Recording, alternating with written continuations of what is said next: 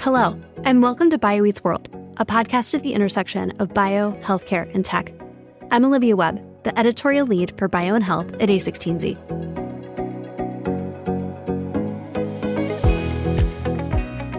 In honor of Election Day in the U.S., we have a particularly policy-themed episode today. Vineeta Agarwala, general partner at A16Z Bio and Health, interviewed Bobby Franklin, president and CEO at the National Venture Capital Association.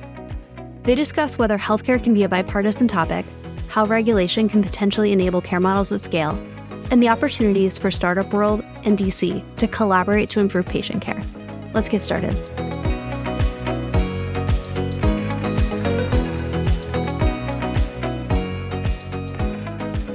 So, Bobby, you have lived in Washington and been a part of the professional fabric there on the Hill for so long. I'd love to get your perspective for a moment on the role that you have seen policymakers play in shaping American healthcare.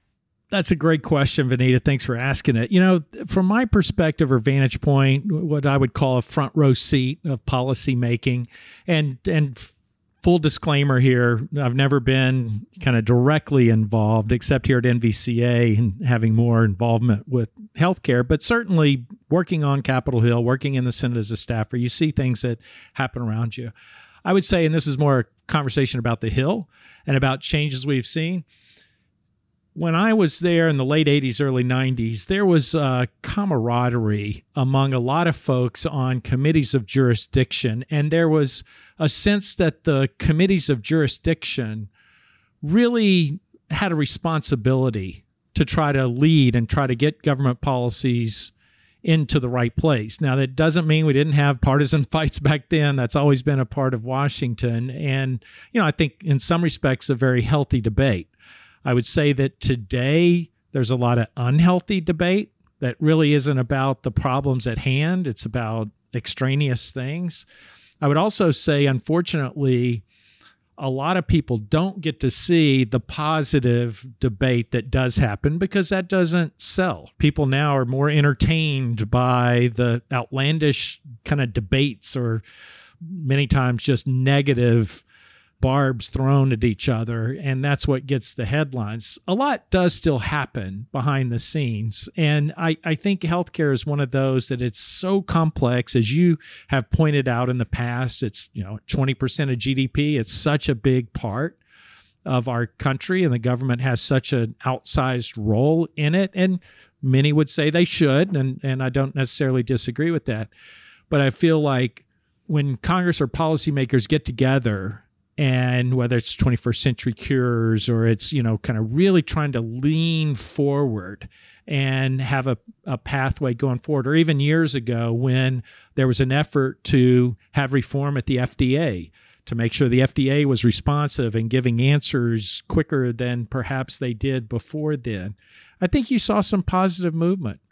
So to me, it's when you have people who are passionate and care and are practitioners and are involved in the healthcare delivery space, working alongside policymakers who also care about their constituents and about our country and making sure we try to achieve the highest and best healthcare system that we can in the world, great things happen. And that's a positive. It's just not always the headlines that people see. It's not the headlines. Exactly. I think that's a really interesting perspective that there has been progress when you actually look at the policy and the implications that we've benefited from. But sometimes, that wasn't the headline, and we got distracted on the gridlock or some other kind of, frankly, unfairly negative view of the role of Washington. Do you think healthcare is actually a topic where people really are more willing to shed partisan biases and come together to be collaborative, recognizing that, kind of red or blue, healthcare kind of affects me and everyone? You, if we're going to rhyme. Yeah, right. Yeah, there you go.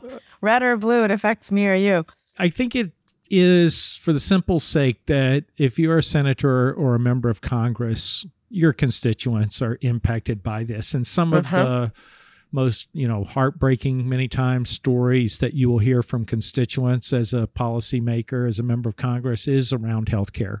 What didn't work or what ailment seems to be prevalent. And I do think it should lend itself to breaking down partisan barriers. I think the bigger challenge, to be honest with you, it doesn't have to do with Republican and Democrat divide as much as it has to do with the complex network and all of the myriad players. And, you've got the insurers and the providers and the hospitals and the doctors and it's like all these different layers of people that have a role to play in healthcare delivery, and each of them have their sets of issues. They have the things that they would like to see improve. They have the things that they're kind of in defensive posture against.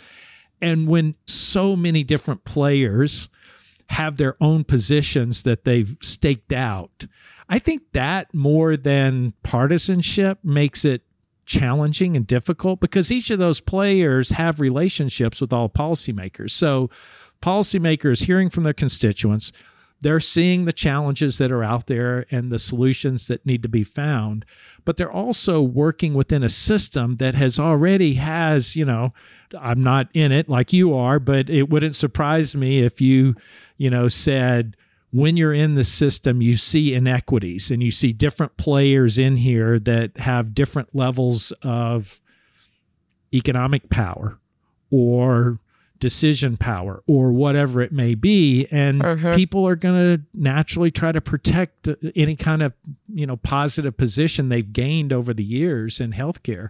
And so when somebody's making a suggested change to how that might impact them, then they're going to recoil, they're going to defend, they're going to use politics and their power and their position in politics to try to keep it from happening. Yeah. No, this is why I get actually quite excited about novel care models that seek to create pools of shared savings that multiply. And if you squint, sort of make it seem like, hey, maybe the pie can actually grow in terms of the number of constituents who can benefit, because otherwise it is a little bit of a zero-sum game in healthcare. There's only so many dollars to go around. And if you're going to move dollars from one stakeholder to another, someone's going to have less in their pocket and someone's going to have more. And that's just the way it is. But I think if there are ways in which you can create new opportunities and have multiple groups, one group saves, one group gets to keep part of those savings, I think regimes like that become very exciting from a policy perspective. The last question I'll just ask you, if I may ask you to predict a little bit of the future or the near-term future. So folks often look at venture capital as an exercise in making bets against the future or on the future, kind of having a voyeuristic prediction around what might happen. And I often actually recoil when that happens in healthcare, because I say, sure, there are new trends coming in healthcare, but actually a lot of healthcare,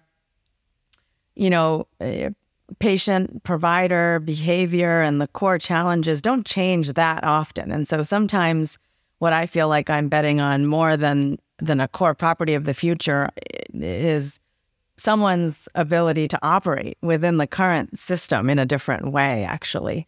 But the one thing that does change is what we alluded to, which is policy change. So that really does happen.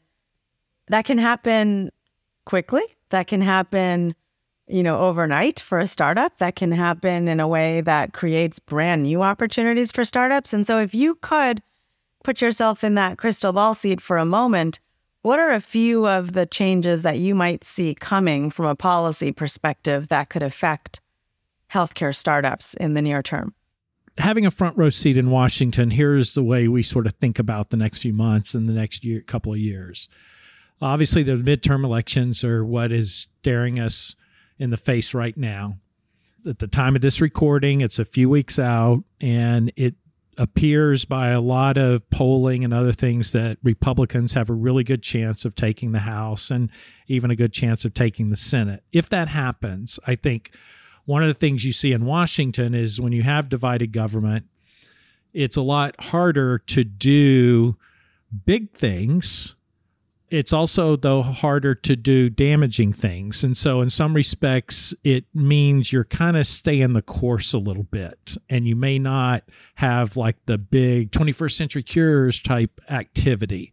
So from a Washington perspective, it may mean that at least till the next presidential election, that things are kind of in the same place in Washington.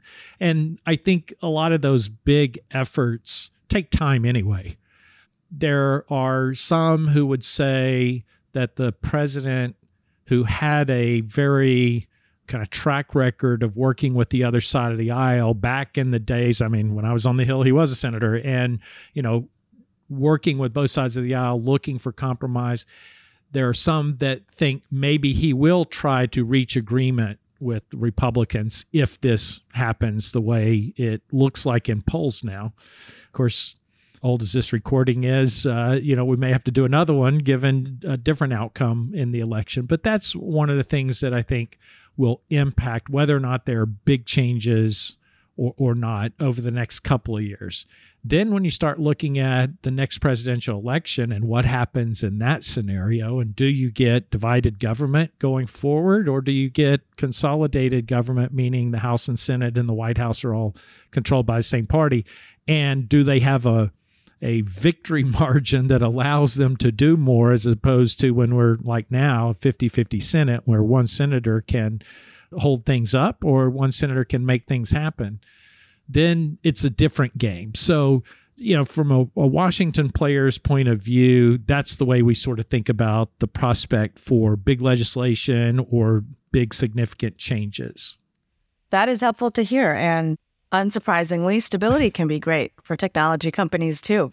Technology companies that are already working in the regime of certain enabling policy changes, whether that's care model innovation or whether that's price transparency legislation or a whole range of really impactful policy. It's helpful sometimes for startups and incumbents alike to be aware that certain policy changes may be here to stay for the near term, and it's worthwhile and can be impactful to continue building in those arenas. So thank you for sharing that perspective.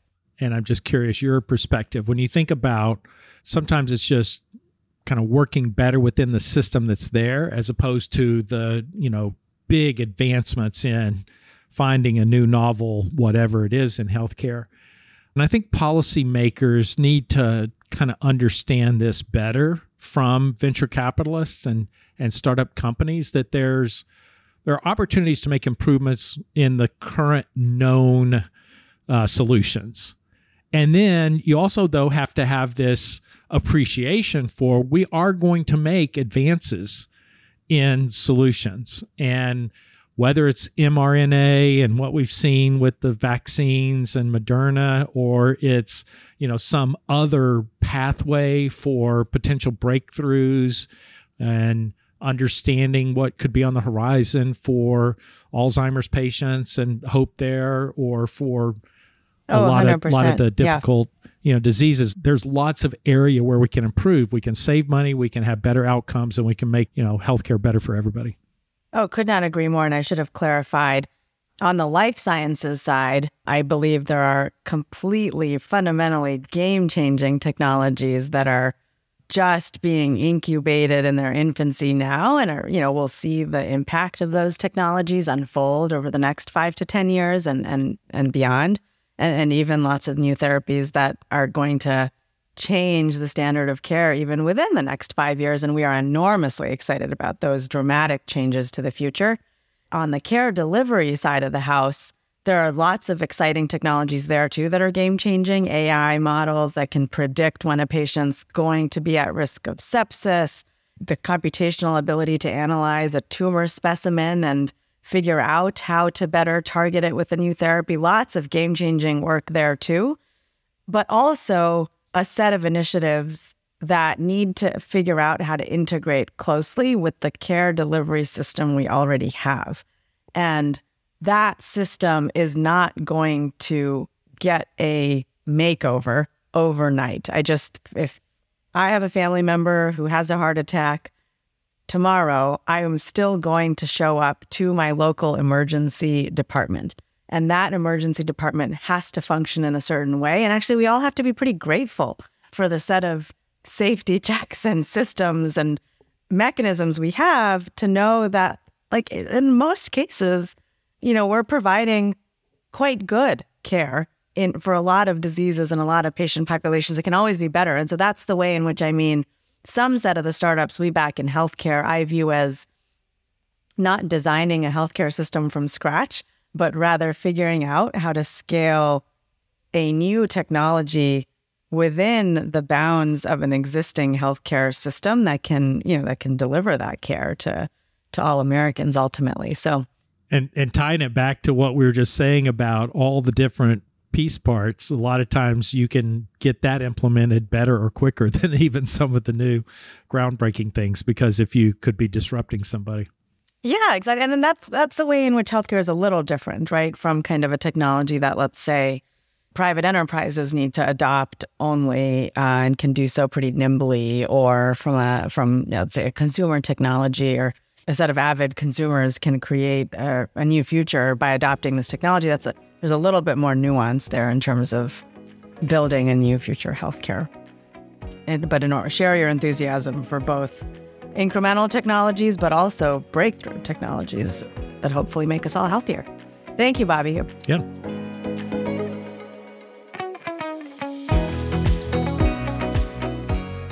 Thank you for joining BioEats World. BioEats World is hosted and produced by me, Olivia Webb, with the help of the Bio and Health team at A16Z, and edited by Phil Hegseth. BioEats World is part of the A16Z podcast network. If you have questions about the episode or want to suggest topics for a future episode, please email bioeatsworld@a16z.com. Last but not least, if you're enjoying BioEats World, please leave us a rating and review wherever you listen to podcasts. Please note that the content here is for informational purposes only, should not be taken as legal, business, tax, or investment advice, or be used to evaluate any investment or security, and is not directed at any investors or potential investors in any A16Z fund. For more details, please see a16z.com/disclosures.